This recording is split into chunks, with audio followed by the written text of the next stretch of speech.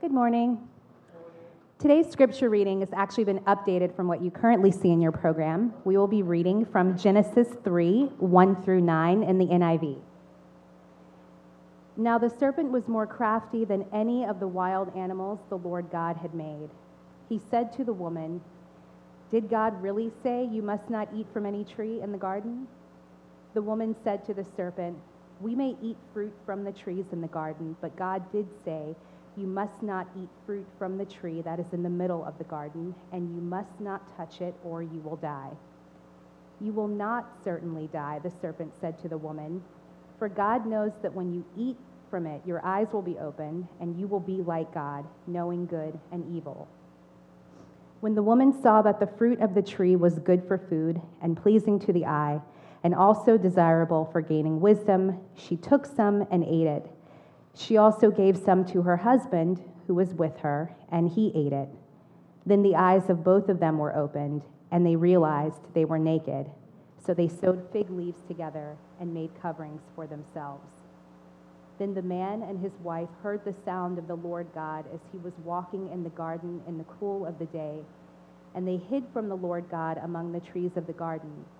But the Lord God called to the man, "Where are you?" We're now in week 4 of this series we've been in called The Basics, where we're looking at the basic beliefs, the foundational building blocks of the Christian faith. So in week 1, we looked at God, the creator, the creation of the idea, made an argument for the idea that the world was made by somebody. In week 2, we looked at the Bible, Scripture, making the argument that the Bible is not just a human book, but it was a book written by God, a supernatural book. Last week, we turned toward Jesus, and we looked at the resurrection, and we said that this week we're going to look at the crucifixion, which we are. But to do that, we're going to talk very little about the crucifixion itself, the death of Christ itself. That's going to be at the very end. I realize there's just so much background work that has to be done first to understand this question of why. Why did Jesus have to die? Because this is how it differs from the resurrection. You know, last week with the resurrection, it was this factual question of whether he rose from the dead or not. We were arguing that he rose from the dead. Well, nobody doubts that Jesus died. Nobody doubts that there was a crucifixion. The question is why? What does it mean? What's the point of it? What's the significance of it? And as I was thinking about that question this week, it's the most written about question in human history. And so there are a lot of different answers given in the Bible itself and a lot of different answers given in the history of theology. So it's hard to boil it down. But if I had to boil it down, why did Jesus die? Why did Jesus have to die? What was the point of him dying? What I would say is, and this is the thesis this morning, I would say that Jesus died to reconnect us to the love of God. So let me say that again, because that's the thesis. That's the whole point this morning. Jesus died on the cross to reconnect us to the love of God. Now that thesis, at least for me, and probably for you if you're not familiar with this, and as I was trying to revisit it, even for me, that thesis raises 5 questions. Five, because there's a lot of terms in that. You know, Jesus died to reconnect us to the love of God. What does that mean? It raises 5 questions in my mind, and the 5 questions are these. Number 1, what is love? Number 2, what is the love of God? Number 3, why should I care whether I'm connected to it or not? Number 4, how did I become disconnected from it? And then number 5, how does Jesus' death reconnect me to it? I'm going to give you those again because it's kind of long. So first question is, again, thesis, Jesus died to reconnect us to the love of God. 5 questions. Number 1, what is love? Number 2, what's the love of God? Number 3, why should I care whether I'm connected to it? Number 4, how did I become disconnected from it? And then number 5, how does Jesus' death reconnect me to it? Those are going to be 5 sections this morning of wildly disparate lengths. Some are going to be really short, and some are going to be really long. So let's start now. First question, what is love? What is love? Baby, don't hurt me. Couldn't help myself. No, what is it? Nothing groundbreaking or earth-shattering in this first section, but I do want to just make sure we're all on the same page. So let me read you the dictionary definition or some synonyms. It says, love is an intense feeling of deep affection, fondness, tenderness, warmth, intimacy, attachment, endearment, devotion, adoration, passion, enthusiasm, loyal and benevolent concern for the good of another, or then there's this part, a great interest and pleasure in something. Now, again, you all knew that. We all kind of know what the word love means, but I want to clarify it just because sometimes you'll hear people say, well, love is not a feeling. Well, I don't know what that means. Love is clearly a feeling. I mean, read the dictionary. Love is clearly a feeling. It's these very strong feelings, and sure, it can manifest itself in actions. But if you had those actions without the feeling, you wouldn't call it love. It's this attachment, this devotion, this loyalty, this pleasure in. The word love, Old English obviously comes from German, and the same German root gives us love and joy and praise. All those words come from the same root. You take joy in someone. You love them. And we know this. We know what it's like from experience to be the lover or the beloved, to be the object of love or the one doing the loving. So in a good marriage, obviously it's ideally both ways. You're the lover and the beloved at the same time. With your kids, you're way more the lover than the beloved. They're the beloved. They love you to a certain extent, but not that's attachment that you feel toward them, that loyalty that you feel toward them, willingness to do anything for them. It's a little bit more one way than it is in a marriage. Anyway, again, nothing earth-shattering there. I just want to make sure we're all on the same page. That's what love is, at least for our purposes this morning. That's the definition we're going to be using. That's first. What is love? Number two, second question that the thesis raises is, what's the love of God? What is the love of God? And the answer that the Bible gives to that question, what's the love of God, is that the love of God is, and you saw this in the passage that we read this morning, Genesis 3, the love of God is the source of, the foundation of everything you see. It's the reason that any of us exist. And in the passage, you see God looking for Adam and Eve in the cool of the day at sunset to walk with them, to talk with them, just because he wants to be with them. And what Scripture says, not just in that passage, but all throughout the Bible, is that the whole reason that God created at all, his motive, God has motives, he's a person. What's his motive for creating? He didn't have to create. The whole reason he created at all, the reason any of us are here, is he made us to love us. That was the point. All that stuff that we were just talking about, the definition of love, the attachment, the enthusiasm, the passion, the loyalty, he made us to love us and for us to love him. In return, he created us to have this loving parent-child relationship with us. That's the point. That's why he did it. That's what Genesis says. You say, well, it's just a story. It's just a myth. That's what the Bible says, but how do we know that's true? Two pieces of evidence for the truth of this so-called myth from Genesis 3 about this idea that God created the world just so he could love us. The first is, and this kind of goes back to both of these, by the way, are going to be repeating things we've said earlier in this series. The first way you can kind of look at the evidence for the truth of the Genesis story is by the longevity of the myth itself and the originality of the myth itself. So you've got this story about God making the world just so he could love us. And people say, oh, well, I'm educated, and so I know that story is just made up. The funny thing about that is, the irony there is, if you were educated about this particular area, you would know that this isn't the sort of story that ancient people made up. We've talked before about how creation myths, origin stories, are a dime a dozen. Every ancient culture had one. None of them are anything like this. They are all incredibly violent, and the gods are always mean, always, without exception. So the Babylonian creation myth, for example, how did the world get here? Well, according to the Babylonians, you got one god who has a battle with another god, and he kills her, and he rips her corpse in half, and he uses one half of her corpse as the raw material for the earth, and the other half of her corpse as the raw material for the sky. Then he goes, tracks down her husband, kills him, and uses the blood of that God to fashion for himself these slaves called human beings. That's what they all sound like. And then you have this story out of nowhere where there's only one God. No historian can explain where monotheism comes from. Nobody has any idea. It just explodes onto the scene of history with no precedent, no analog. You have a story with one God, and he's loving. And he creates human beings just so he can love them. And then here we are, thousands of years later, all of those other creation myths nobody cares about. You didn't even know that Babylonian creation myth. All those other thousands of stories have been forgotten. And here we are with this story from Genesis, which was just from some little tribe in Israel, just one of the other creation myths, and we all still take it seriously. Half the globe believes in it. That's the first piece of evidence for the truth of the Genesis account, is the originality and the longevity of the myth itself.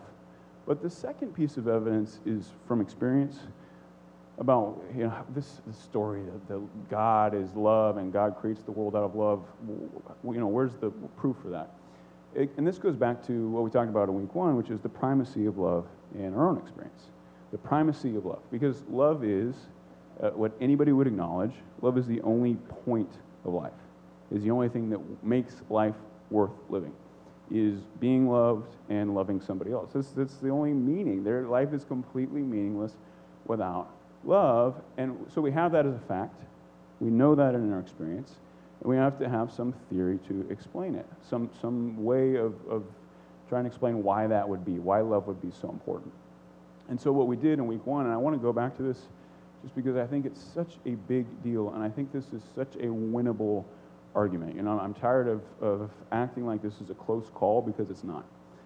We all have love as primary in our experience, and you've got 2 stories explaining why that would be. You've got the story of the Bible, which, if the Bible is true, of course love is primary in our experience. Love was primary. Love is everything. God created the universe in love, and so love is everything for us. The other story, the naturalistic story, you have to explain love somehow, and let's just be clear. Let's be very clear about what the claim actually is. So the claim is that love is completely an illusion. There is no such thing as love. All there is chemicals. There's chemicals in your brain. There's dopamine, there's serotonin, there's oxytocin, there's endorphins. That's what there is. How did we get those? Well, not all humans had them. Some humans got them by chance, by dumb luck, by a genetic mutation. Some humans were born with these weird chemicals, just like wrong. It wasn't supposed to be this way. These chemicals so you have a sexual partner, and normally, you have sex and that's it. And your sexual desire is fulfilled and you move on to the next sexual partner. And these messed up, tweaked humans would have sex, and then their brains would somehow produce oxytocin and dopamine and serotonin, endorphins, and then they want to bond and attach. Well, natural selection, according to the story, favored these people. Because then, instead of just having offspring, you had families. You had people that would bond together. It helped the kids survive better. If you had this sort of bonding chemical reaction with friendships, you could form groups. That would help you defend yourself against other warring humans. And over time, evolution selects for this trait so that now we all have it. Now we all have this freak mutation where your brain is flooded with these chemicals when you attach it to a sexual partner. Or the other thing, you had some moms that just by chance, when they would give birth, their brain would be flooded with dopamine and oxytocin, just by chance, mutation. And what they're right about is that that's not true across the animal kingdom. They're right about that. So, you have the cuckoo. The cuckoo is my favorite. The cuckoo will lay an egg and then go drop the egg in some other cuckoo mom's nest to try to get the other mom to raise it. Some of you are thinking, that is brilliant. I should try that. And the point is, I don't want to take care of this kid. Like, this is terrible. Or there's a variety of seal where the mom will nurse the seal for like a few days and then just leave it. And it's not like the seal is ready for this. So the seal can't swim yet. It can't hunt. It's stuck on the ice for 6 weeks without food. It drops its body weight by 50%. it almost dies. The predators can come and get it. The death rate within the first 6 weeks for these seals is like 30%, 40%. And then finally, it can, fend for itself. Point is, not all moms are loving. Not all moms have this. And according to the evolutionary story, human moms just, by chance, developed this trait, and that's why they bond with their children. And, I said this is a winnable argument. It's just absurd. It's so absurd. And you have such smart people using such big words saying this. I don't care how many degrees they have. It's crazy. And we all know it's crazy. It makes no sense at all. What makes perfect sense is this story that people have believed for thousands of years about a God who created everything out of love. And if that's true, then it would make sense why we have these strong feelings, this strong attachment to one another. It would make sense why love is the only point of life, because love has always been the only point of life. Evolution says that the point of love is life. So love is just in the service of life. Love is to propagate survival. And the Bible has always said the opposite. No, the point of life is love. The only reason God created anything at all was for the sake of love. So that's the second thing. What is the love of God? It's the reason for everything. It's the source of everything. It's the point of everything. Source of all life. Second question. Third question this morning is, why should I care if I'm disconnected from the love of God? Why should I care if I'm disconnected from the love of God? And these all build on one another, so you kind of have to accept the second one to make sense of the third one. If you don't buy the second one, then just for the sake of argument, go with it for a minute.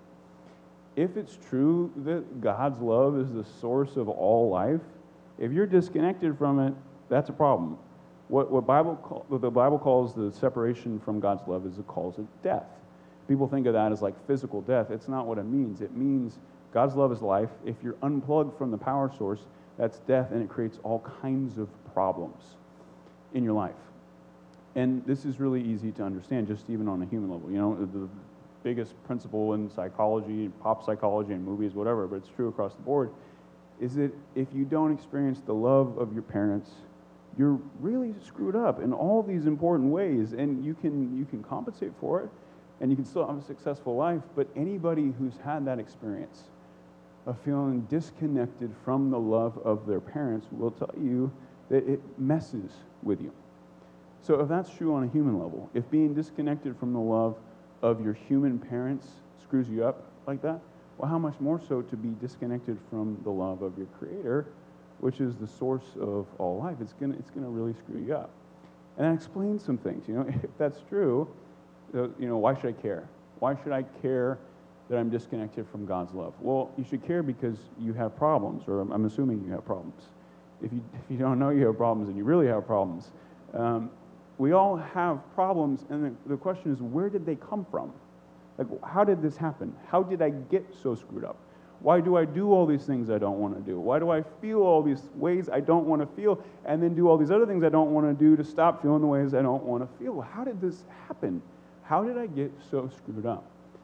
And the Bible has a very clean, very elegant answer to that, which is you got unplugged.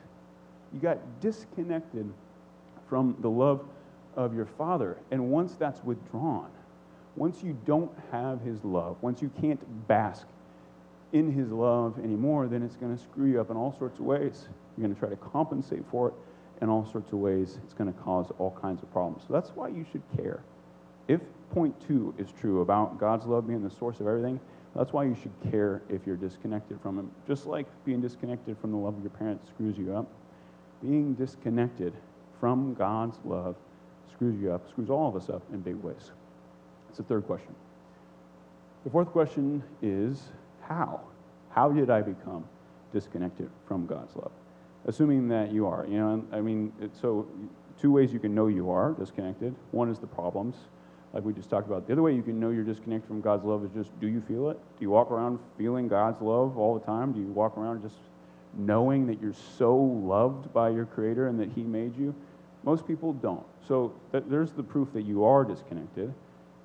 But how? How did it happen? How did you become? How did we become? How did I become disconnected from the love of God? And that's what the passage you heard read this morning tells the story of. I preached on this passage 5, 6 times more than any other passage in the Bible. I preach on it 3 or 4 times a year. If you cut me open, you would find Genesis chapter 3. This is like as central as it gets for my thinking.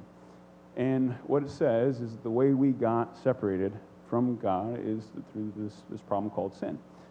Now, everybody's heard of sin, but I think it's interesting to ask, how does sin separate us from the love of God? Because if I gave you that as a prompt for an essay question, I said, Christianity asserts that sin separates us from the love of God. Explain that. Describe that. I think the way most people would go about that is they would say, well, what happens is sin is when we do stuff bad, and when we do stuff bad, that makes God mad at us and makes him withdraw his love for us. So that's how sin separates us from the love of God. And again, just like we were talking about earlier, this is a case where the common thinking is exactly the opposite of what the Bible says. Because we think that we do something wrong, we screw up, and then God withholds his love and we get disconnected from his love. Actually, it goes the other way, where we get disconnected from his love first.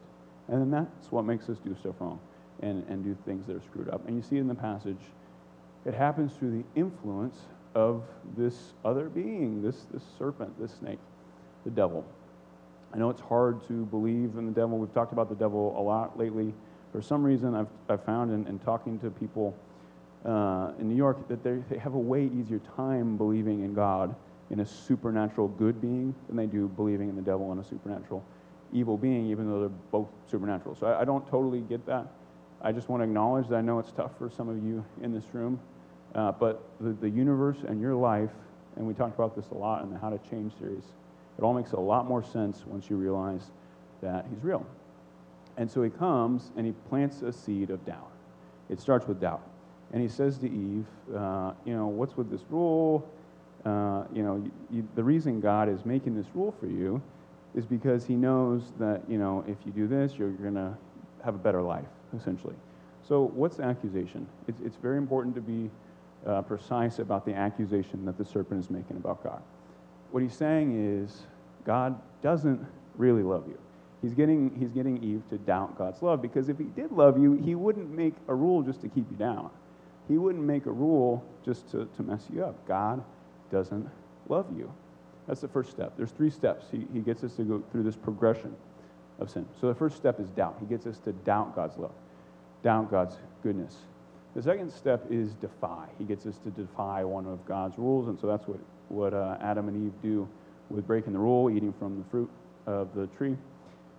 And then the third step, and the clincher, it's this game, set, match progression where he builds on his moves. The third step is then he first gets you to doubt God's love, then defy, and then third, he gets you to fear God. And the way he does this is by the guilt trip, So he says, do it. And he says, I can't believe you did that. I can't believe you did that. And he says, now it's too late. Now you can't go back. Now you can't go back to God because he told you not to. He told you not to do that. So who could love you now? God's not going to love you now. God's not going to accept you now. Fear. This week at home, I walked into the bathroom one night, and there was one of these big pillows from our couch. It's like knit pillow that sits on the couch. It was sitting on the floor of the bathroom. And so I went out and said, hey, who took the pillow from the couch into the bathroom? And everybody says, well, I don't know, everybody denies culpability. And so they're all running around, and so then I go one by one and ask each of them while they're in the midst of whatever activities they're in, did you do this? No. Did you? No. And Dottie, the 2.5-year-old, I knew it wasn't her. The pillow was actually too big for her to drag in there, and she had no motive to do it. So I was going to let it go, and then I realized, wait a minute, somebody's lying here. So I lined them all up. I lined them all up, shoulder to shoulder. And I said, Reese, did you pull the pillow into the bathroom? She said, no. I said, Anna, did you pull the pillow into the bathroom? And she said, no. I said, Kate, did you pull the pillow into the bathroom? She said, no. And I had a feeling, and so I doubled down and I said, Kate, did you pull the pillow into the bathroom? And she starts sobbing, just breaks down sobbing. And so I pulled her into her room, and I said, why did you lie to me? And the first time she was cool as ice. I mean, just, no. Who would pull a pillow into a bathroom? Dad, whoever did that's really messed up. So I said, Kate, why did you lie to me? And she said, well, you know that goo, that like putty goo stuff that we have and that we're supposed to only play with at the table? I said, yeah. She's like, well, I was playing with it over at the couch. And then, and the pillow's like a loose knit kind of, cover, and then I got it stuck in the pillow, and it got all over the pillow. And so I brought the pillow to the bathroom because I was going to try to scrub out the goo before you saw, because I thought you were going to be really mad at me. And I know everybody's on her side right now, but but you're actually not supposed to be. You're not supposed to be. I mean, we can't help it. We can't help it be on her side because she's us, and we feel for ourselves a lot more than we feel for God. And what happens is, so we start by doing something that he said not to do, and we think it'll be fine. It'll work out. So her thinking is, Dad has this rule about the goo on the couch. That's a stupid rule. There's no need for that rule. And then, so we do it.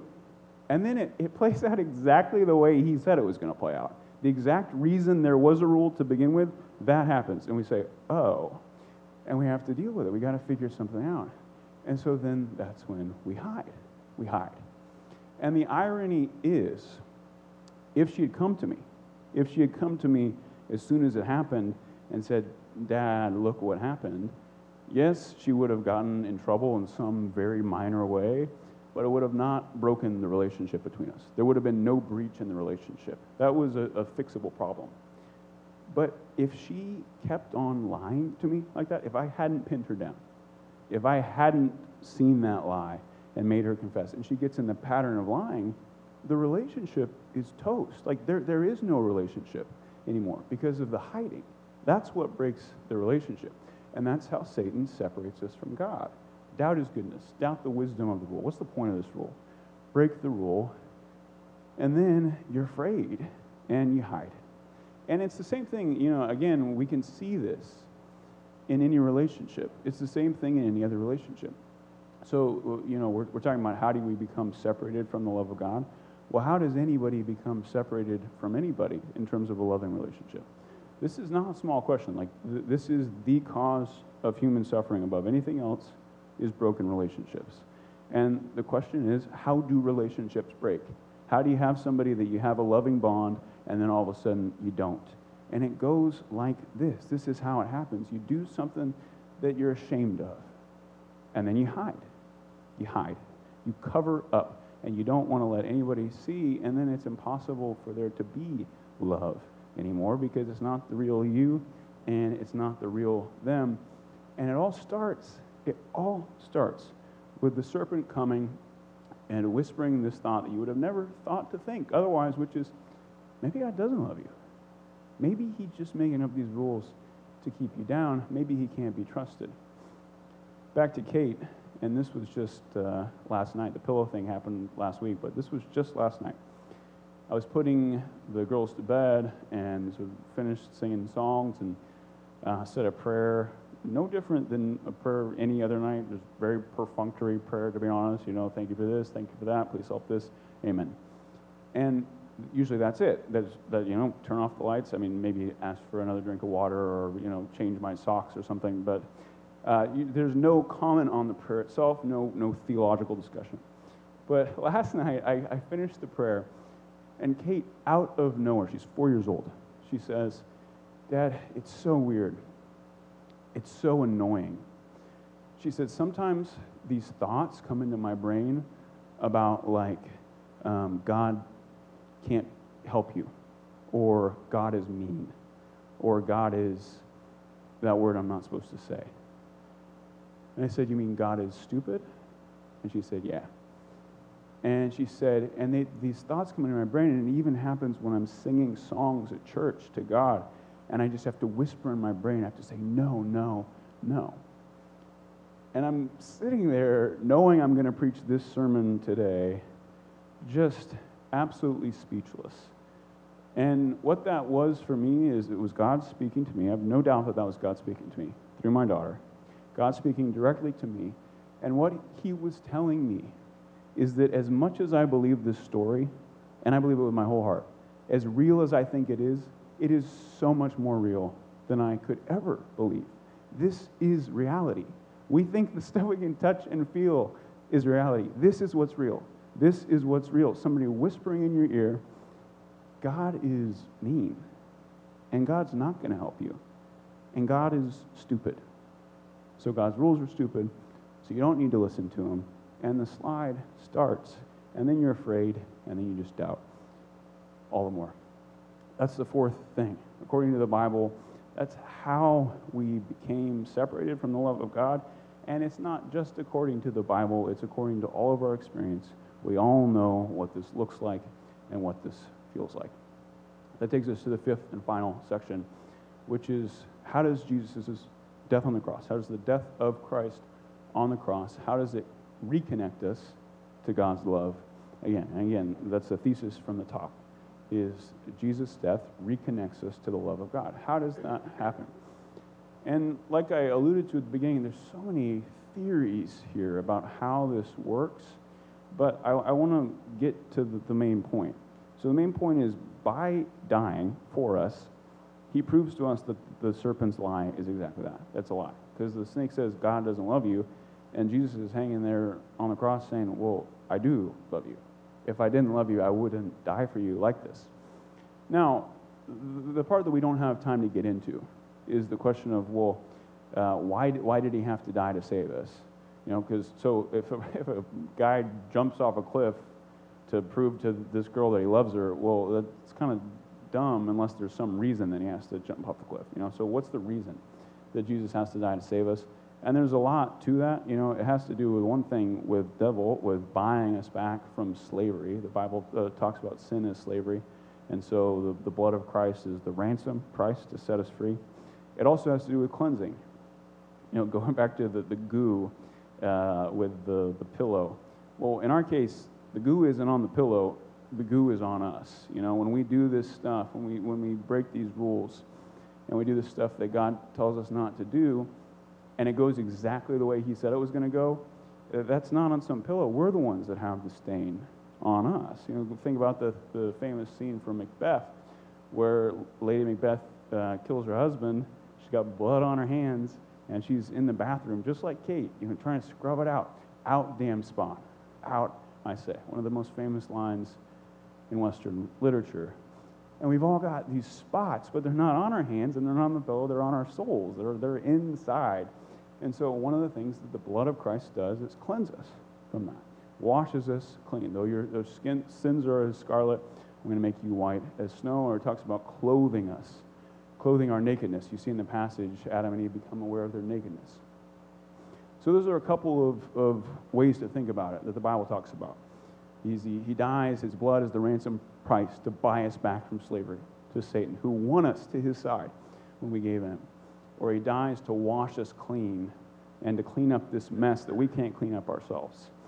But that's not where I want to focus. I don't want to focus on the mechanics of why Jesus had to die on the cross and why Jesus had to shed his blood to save us. I want to focus on the fact that he did it. He did it.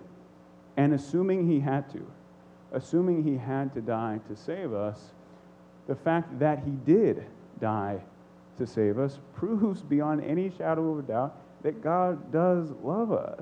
He loves us. If you've got this kid that doubts the love of their parent, my parent never loved me, and then all of a sudden the parent steps in front of a bus to save the kid's life, the parent's lying there dead, and the kid's thinking, well, I guess it was wrong. I guess my parent did love me, and that's what the cross does. So Paul says it in Romans 5. He says, this is what proves the love of God, that he died for us while we were still sinners. The most famous verse in the Bible is John 3:16. God so loved the world that he gave his son. Or Jesus says it in John 15. He says, love one another as I have loved you. Greater love has no man than this, that he lays down his life for his friends. That's why. to reconnect us to the love of God. And when you see it, it's supposed to flip a switch. It's supposed to be the proof. It's supposed to be the proof that this lie that the serpent was telling you isn't true. There's been a lot of shake-up, a lot of big news in the world of prestigious literary prizes in the last couple of years. So obviously, just recently, Kendrick Lamar won the Pulitzer. But then the same type of thing happened with the Nobel Prize last year with Bob Dylan winning the Nobel Prize in literature. And so Dylan, what are these songs about? The greatest critics of Dylan, greatest students of Dylan have said that the best way to read him is as a spiritual poet, as a biblical poet, kind of in the prophetic mode. You probably remember he had like this really devout phase where he was very in your face for a few years, where he would just preach at his audiences after the concert, and people got really fed up with that. So he decided to start being more subtle, and he would just kind of hide it, weave it into the songs. And I think an interesting song to look at through this perspective is one of his really late songs. In 1997, he released this song called Make You Feel My Love, which his version of Even If You Love Bob Dylan is really hard to listen to. But then Adele covered it, and the song was born. It was this absolutely breathtaking song, and it's just this strange song for Dylan to write. It's ostensibly the song between two lovers, one lover and another, but it's just odd for how cynical he is to be talking about this undying human love. And then there's just these lines in the song that don't make sense. That I could hold you for a million years, says. Or the lover says, I go hungry, I go black and blue, I go crawling down the avenue to make you feel my love. Who does that sound like? One line says, I go to the ends of the earth for you to make you feel my love. There's reference to the shadows, the valley of the shadow of death, Psalm 23. There's reference to drying every tear from the book of Revelation. I think the best way to read the song, to listen to the song, is as Christ, as God, saying to you. That's the point of the cross. So we're going to close our service today with that song, and that's what I want you to do. I want you to just sit there. We're not even going to sing. I just want you to sit there and just ask yourself this question: what if this is what God is trying to say to me through the cross of Jesus Christ? Let's pray.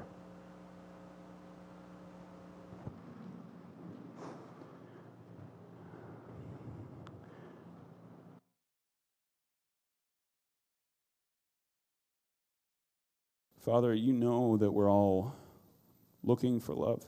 You see the ways we act when we don't get it, the ways we act out.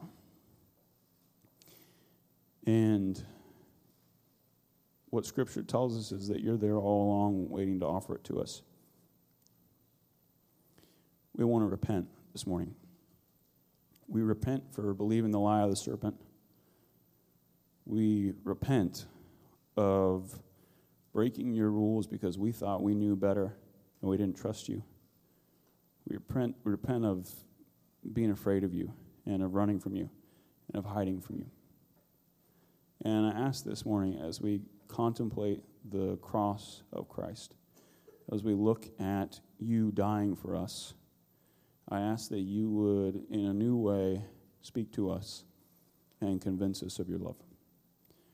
Pray these things in Jesus' name. Amen.